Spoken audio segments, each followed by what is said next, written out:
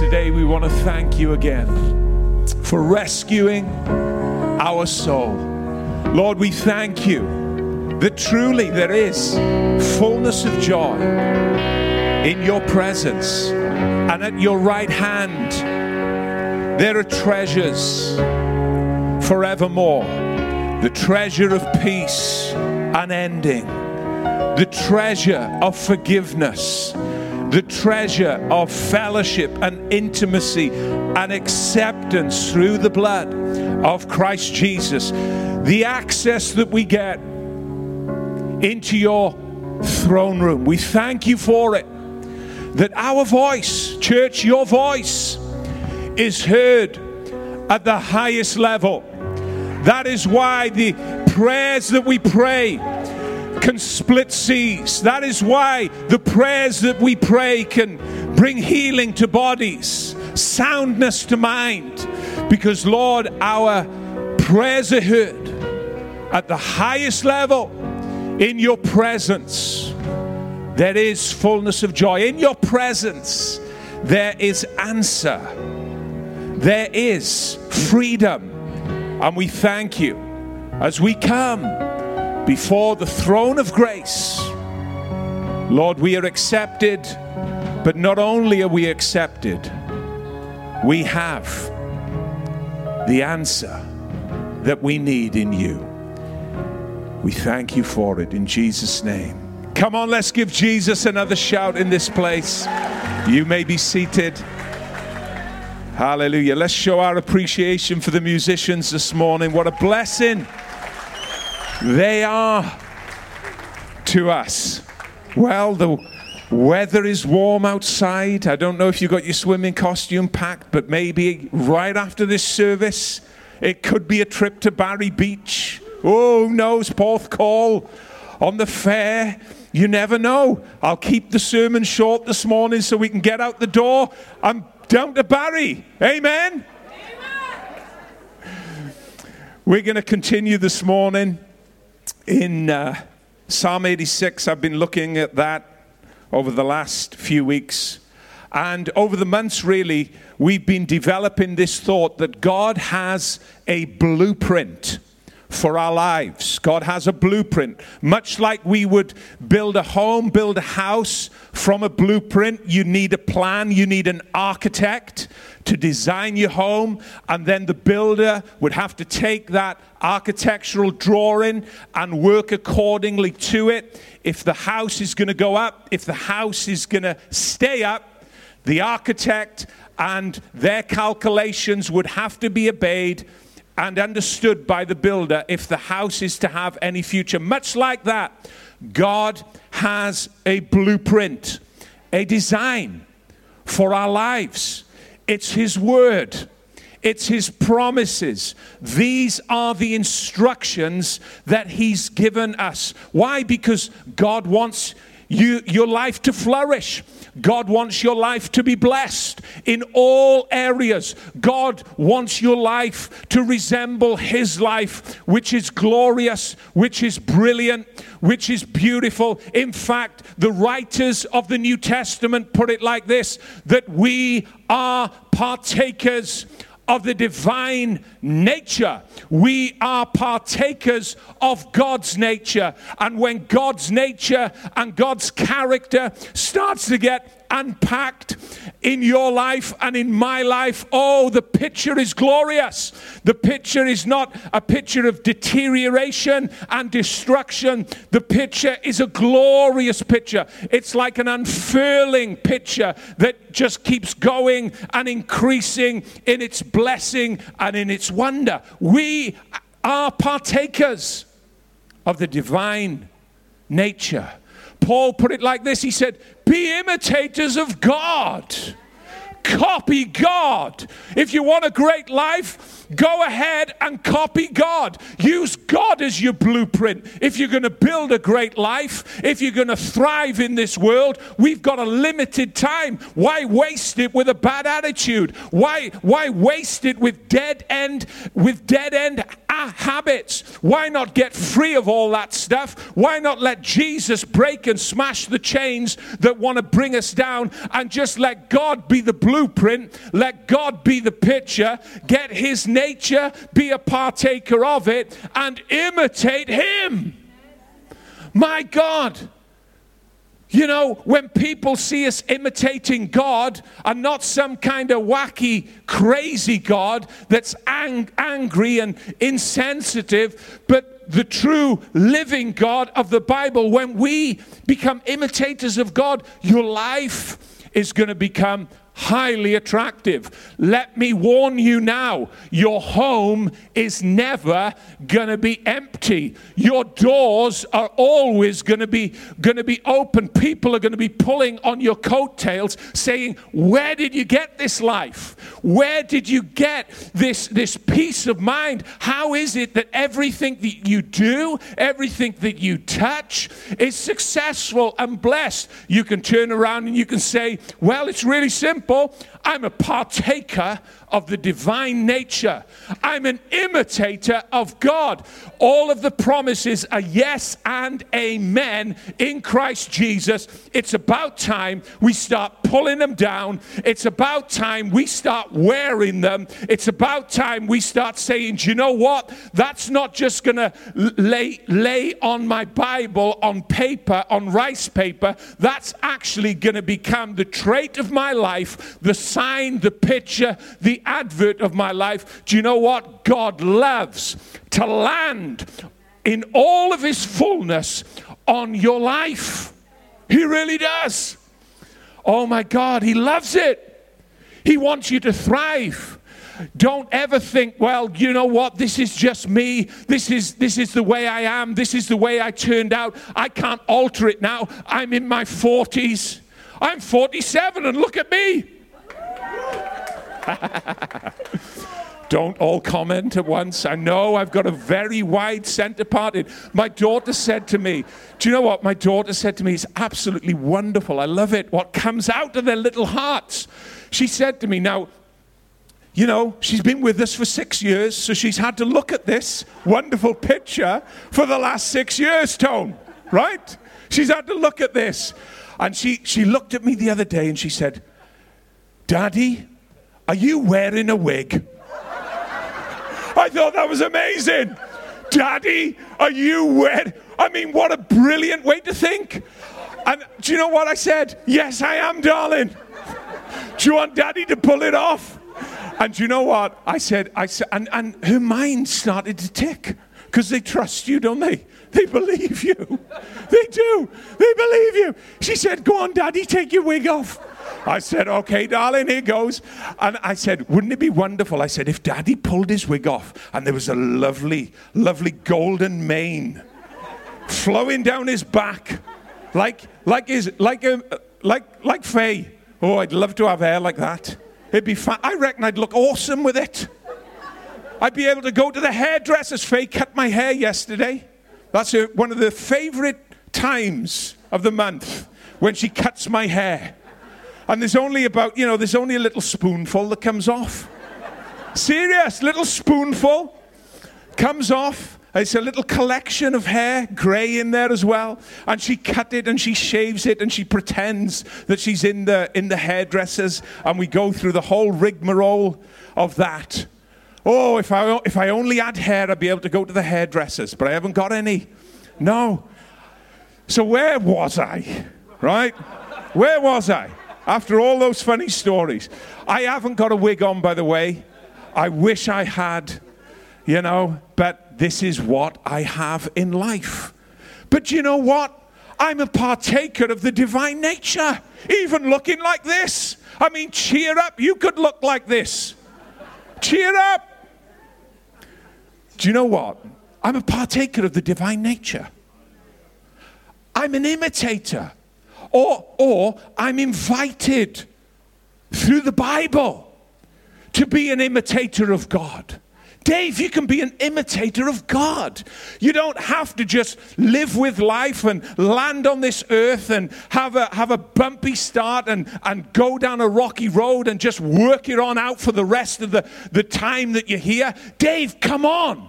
Come on, Dave. You're a partaker of the divine nature. Come on, Dave. You can be an imitator of God. And suddenly, when we start to slowly get a hold of that, things start to change. They really do. Maybe not all at once. This is a lifelong journey. It's going to take some time, but we're going to get there. And people are going to be attracted to you.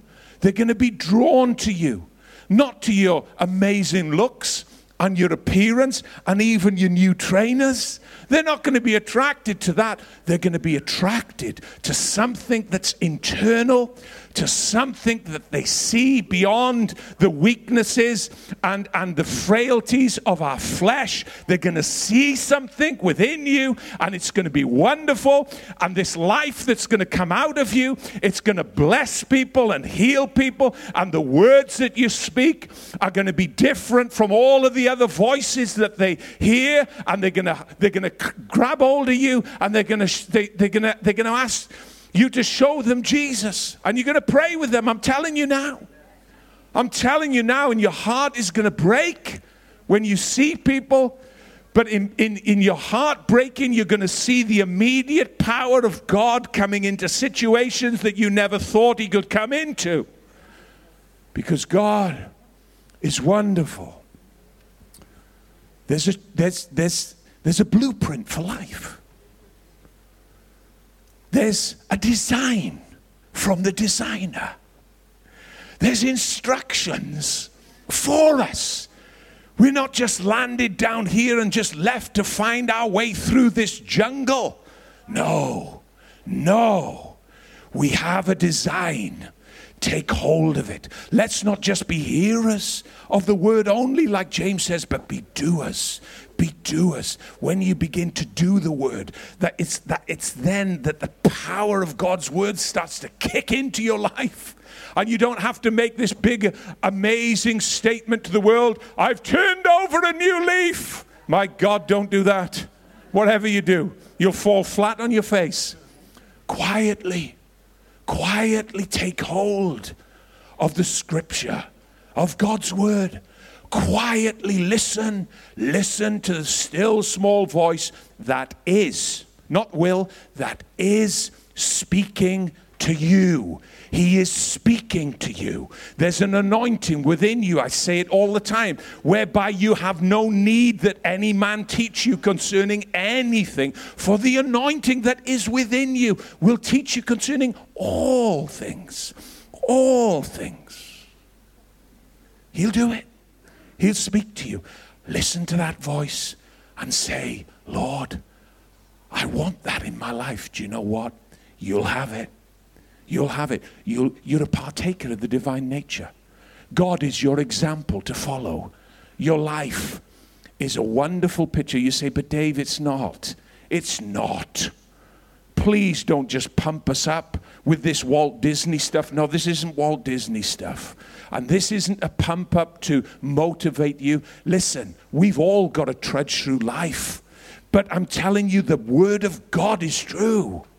The word of God is true. We have to take hold of it and believe it and say, Lord, yes, my life has been hard. This week's been difficult, but Lord, I want to be a partaker of the divine nature.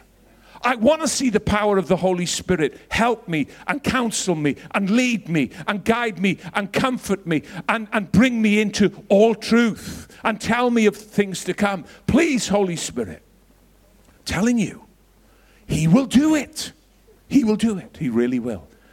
But it's a journey, and we have to be patient on that journey. We've been looking at Psalm 86, and we've said that David in this psalm was looking for the design for life. He was looking for the blueprint. He was looking for the instructions. This was a crisis point for David. It's a difficult time. Psalm 86, I love the Bible. I love this psalm because it's so honest, man so transparent? Don't you just hate it when people just turn up and they've got this perfect life and they never let you in to any kind of crack or any kind of weakness or any kind of flaw? David's not like that. He's the king of Israel. He's vanquished kingdoms. He's extended the borders of Israel like no other king. I mean, this guy is at the top of his game at every level. Yet in this psalm and in many other psalms, he's completely transparent, completely honest, completely open, not only to God, but to everybody around him. Amazing. And he's crying out to God in this period of his life for a blueprint, for a set of instructions. He's crying out to the designer for the design. He wants God to be his picture, his example. Psalm 86, verse 11. He says this, "Teach me your ways, O Lord, and I will walk in your truth. Give me an undivided heart, that I might fear your name." Teach me, he says. I've come to the end of myself. I don't know what to do. I don't know where to go. I don't know who to turn to. I'm in a corner. I've gone to this aid and that aid. I've sought counsel, maybe here, human counsel, and it's all fallen short at this crossroads. I'm at a dead-end stage in my life. Teach me. Teach me. In this psalm, David is showing us the condition of his life. It's a poor condition. He opens in verse 1 by just crying out to God. He says, "Bow down and listen to me. Bow down and hear my prayer. I'm a poor and needy man." This is the king of Israel talking. This is a man with wealth and acquisition and amassed land and amassed buildings and palaces. This is a man that has so much military might at his disposal. Yet this man before God is saying, "I'm poor. I'm needy. I'm at a place in my life where I don't know what to do or where to go or who to turn to. I'm poor and needy. Would you bow down?" This man, through this psalm, you can read it when you go home. Psalm 86 is showing us his condition of life. But I read this and I reread it this week, and the Holy Spirit just highlighted this to me, which blessed my heart so much. Because you know what? When the Holy Spirit shines light on the Word, it becomes life. Life in your heart. And he whispered to me. He said, "Dave," he said, "not only is David showing you his condition of life, he's actually revealing the character of God in response to his condition of life." David openly declares where he's at in his condition, but also on the same hand, he reveals God's character. He reveals God's character to us as a result of his condition. Firstly, he says, "Bow down." Can you see and understand who he knows God to be? You know, over the years, I've looked and studied various religions, probably like you have. I've looked at various cults and other religions to see what they propose, to see what they promise, to see their road to God. And they claim that there are many roads to God. But you know what?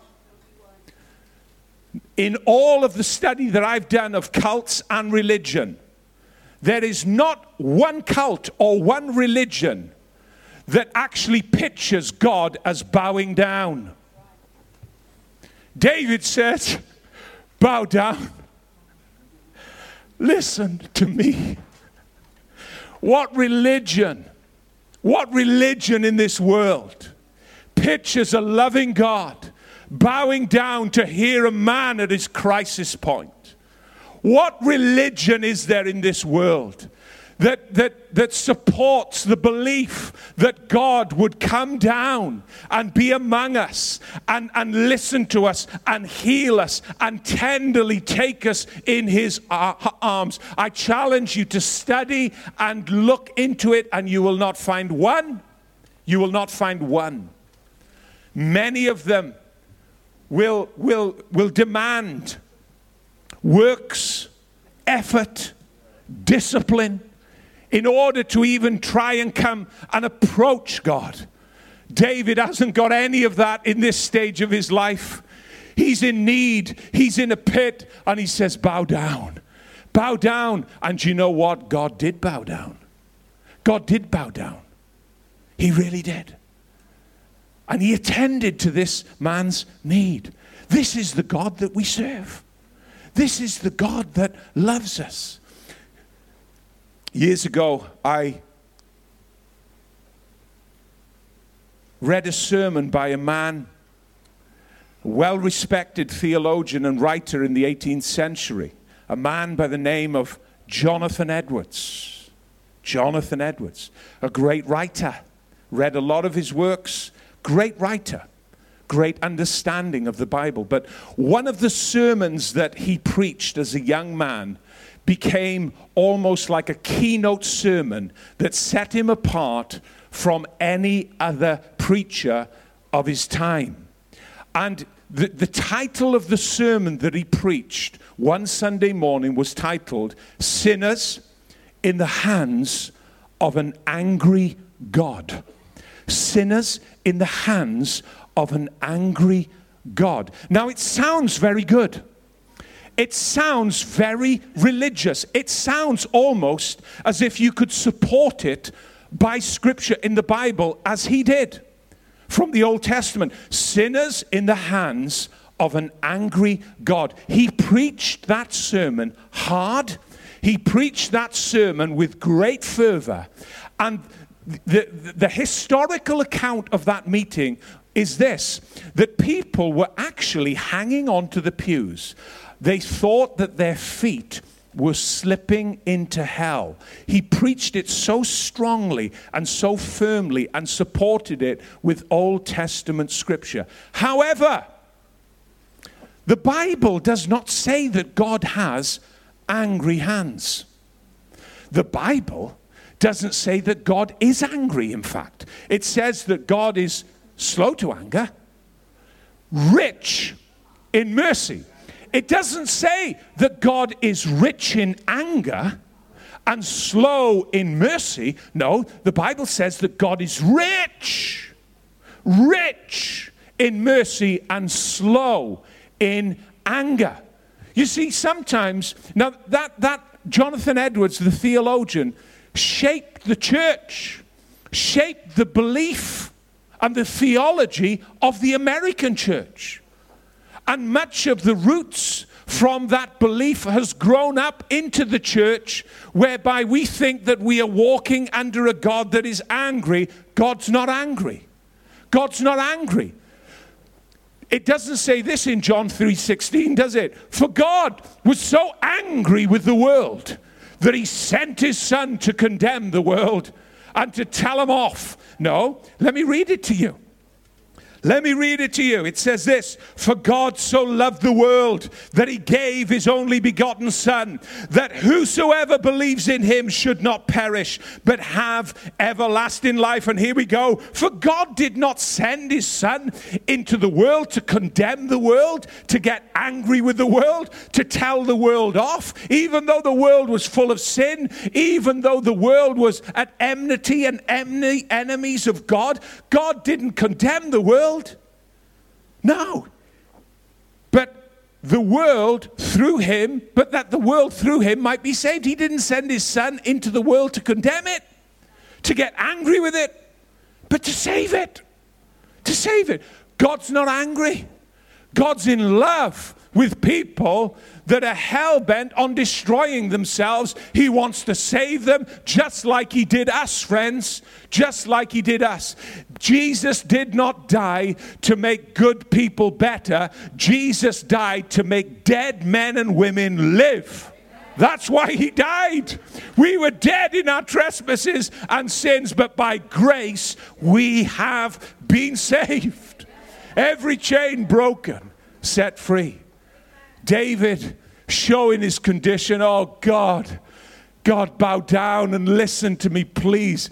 He's showing us the character of God. He's revealing his understanding of God. His understanding of God was beautiful and wonderful and intimate and close. He did not see God as his judge. He did not see God as a tyrant in the sky. He did not see God as angry and vengeful. He saw God as compassionate, graceful, loving, forgiving. And when you read through this Psalm 86, you see him just show the full colors of God's character. He says he's so good, he's abundant in mercy, and he's ready to forgive. He's ready to step into the sin. He's ready to rescue. He's ready to save us and lift us up in his arms. He's ready to put us on the right road again. He's ready to enable us to become partakers of his very nature so we don't land in the mess that we've landed in. He's amazing. He's wonderful. He's beautiful. You know, the Bible doesn't say that now Paul, the apostle, wrote these words. He planted a church in the worst city in Greece, Corinth. And absolutely, you know, you're talking about complete immoral place. And you can go and do a study about what was happening in Corinth in the time where Paul founded a church. I mean, it was madness. It was absolute madness, a moral mess, an absolute moral mess. In fact, the Romans used to say if somebody was completely immoral and they felt that person had no hope in life to turn their life around, they would actually use Corinth as a byword. They would say, see that individual over there? They've been Corinthianized. That's a Corinthianized person. Now, just imagine how immoral the Romans were.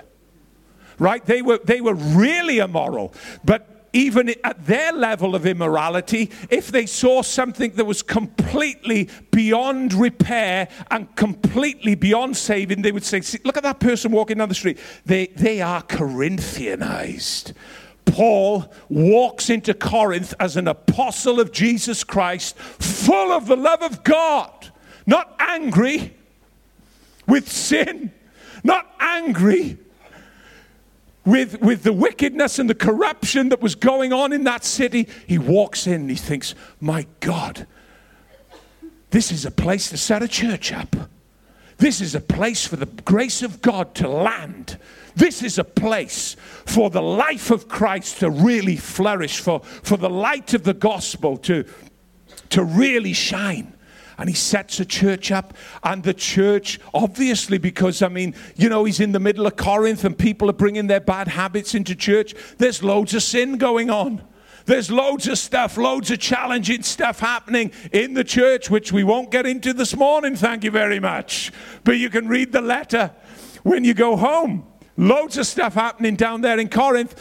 But you know what Paul said?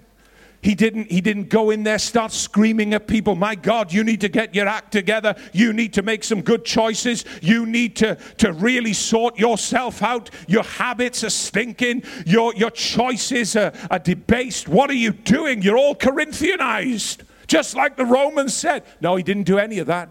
Do you know what he said? He said, where sin abounds, grace superabounds. Grace abounds all the more.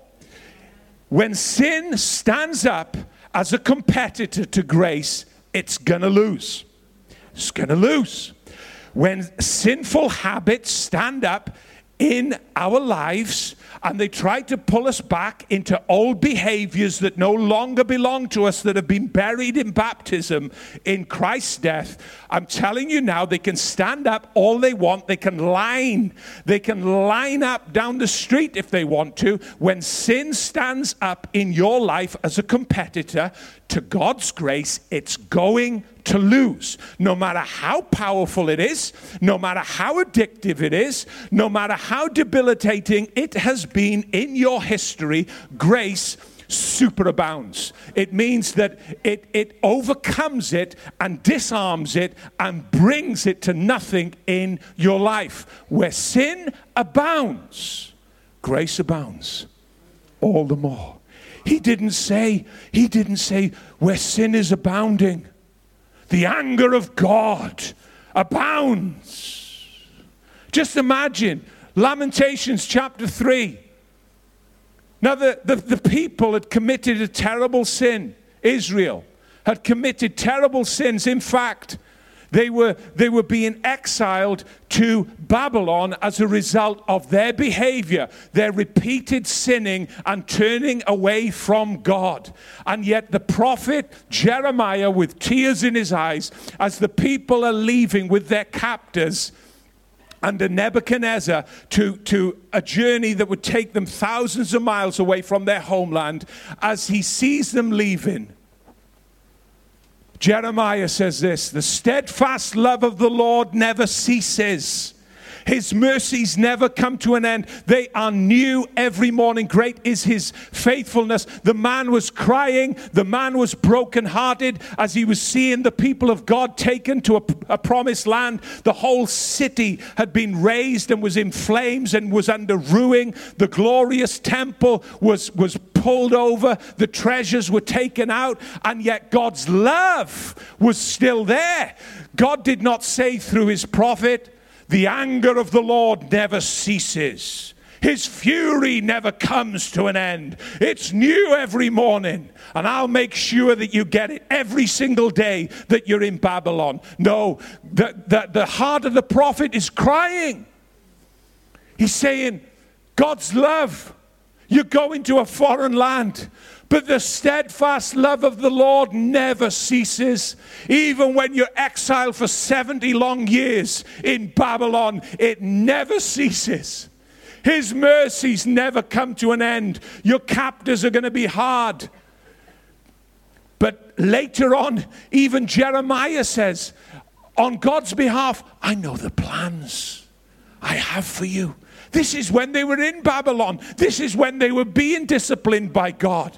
This was when they were being corrected to go back home. It was a 70-year period, but God hadn't left them. God hadn't let them go to their own devices. He says, I know the plans I have for you. Look at the mess they got themselves in. God's still planning. God's still planning their success. God's still planning a great life for them. I know the plans that I have for you. They're good plans. Plans to give you a hope and a future.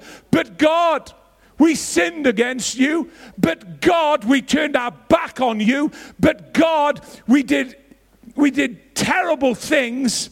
We worshipped idols. We lifted up stones and praised them. We even sacrificed our own children.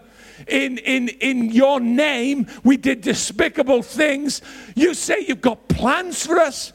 You say that you've got a great future for us. How can God do that? Because the Bible says that God is love. It does not say that God is anger. It says that God is love. God is love. Oh, I'm telling you now, when you ask Jesus into your life, you're going to get far more than you've ever bargained for, friend. You're going to get far, far more blessing than you ever imagined. You really are. He can do exceedingly, abundantly, above all that you can ask or think. Start asking big. Start dreaming big, because he's going to blow your mind. He's going to do bigger than any request that you can come into his presence with. He's going to bring about the dreams that you have in your head, and even more than it. He's a great God. David, Psalm 86, is describing God's character. I'm telling you now, it's like when the Holy Spirit opens up something to you, it just gushes. I never knew we were going to be on this. I promise you. I'm on my little bike on the way to work the other month, pedaling past Cwmbran Stadium. Like this. This is how this sermon came. Oh, pedaling to work. Then all of a sudden, Spirit of God starts to come on me, man, on that bike. And I start to cry my eyes out. Oh, Jesus, I love you. I love you, Jesus, so much. Serious. This is how it happens. This is how he speaks. Jesus, I love you. I worship you, Lord. Cars going past. I praise you and all. Thank you, Jesus. And then up out of my heart, I hadn't thought about this psalm for years. Up out of my heart, out of my spirit suddenly comes, teach me your ways, oh God.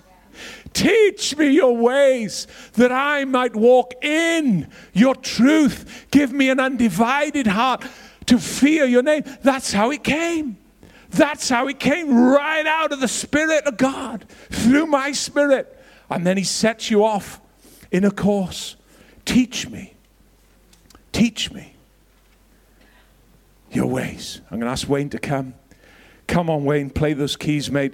We got to get to Barry Beachman.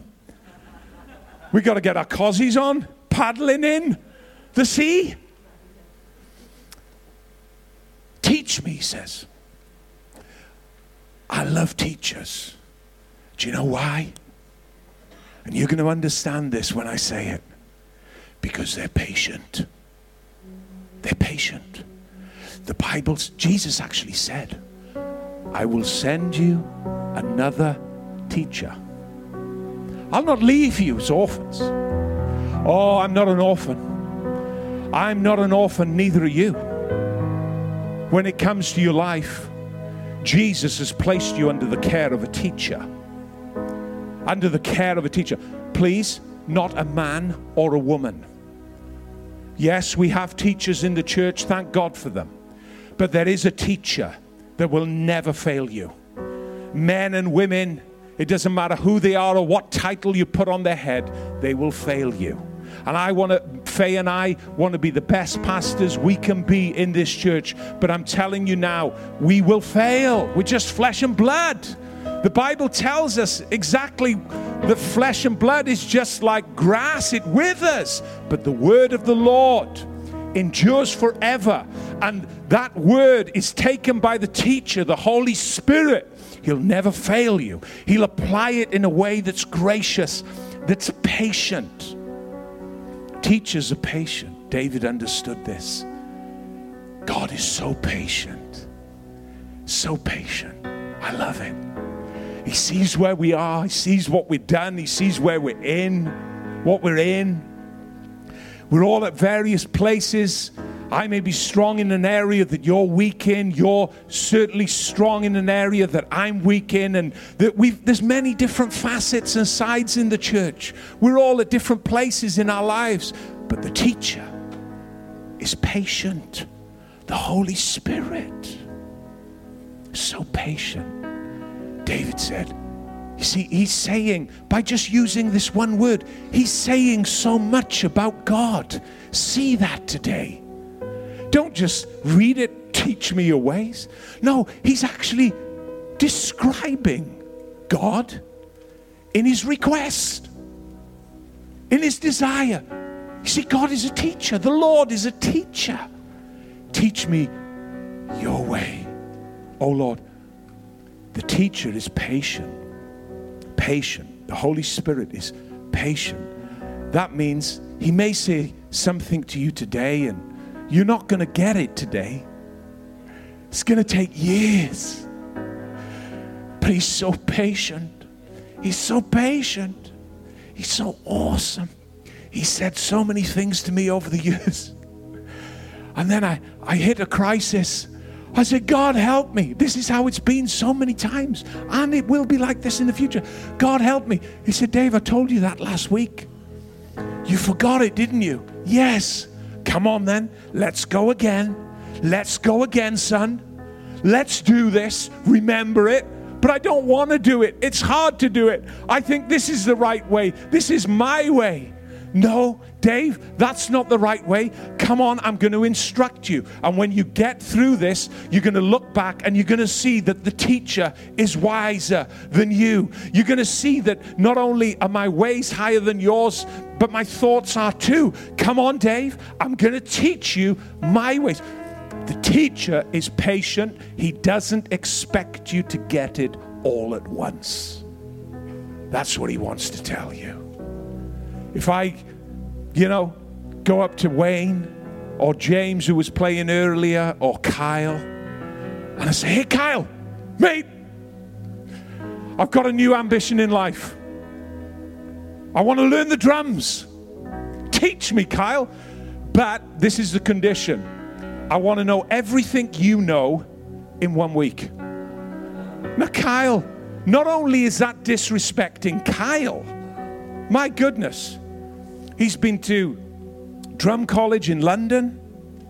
He's been up and down the country in drum clinics. His passion is doing drums for Jesus and for his church. And not only that, being a teacher. He's got lots of pupils that he teaches.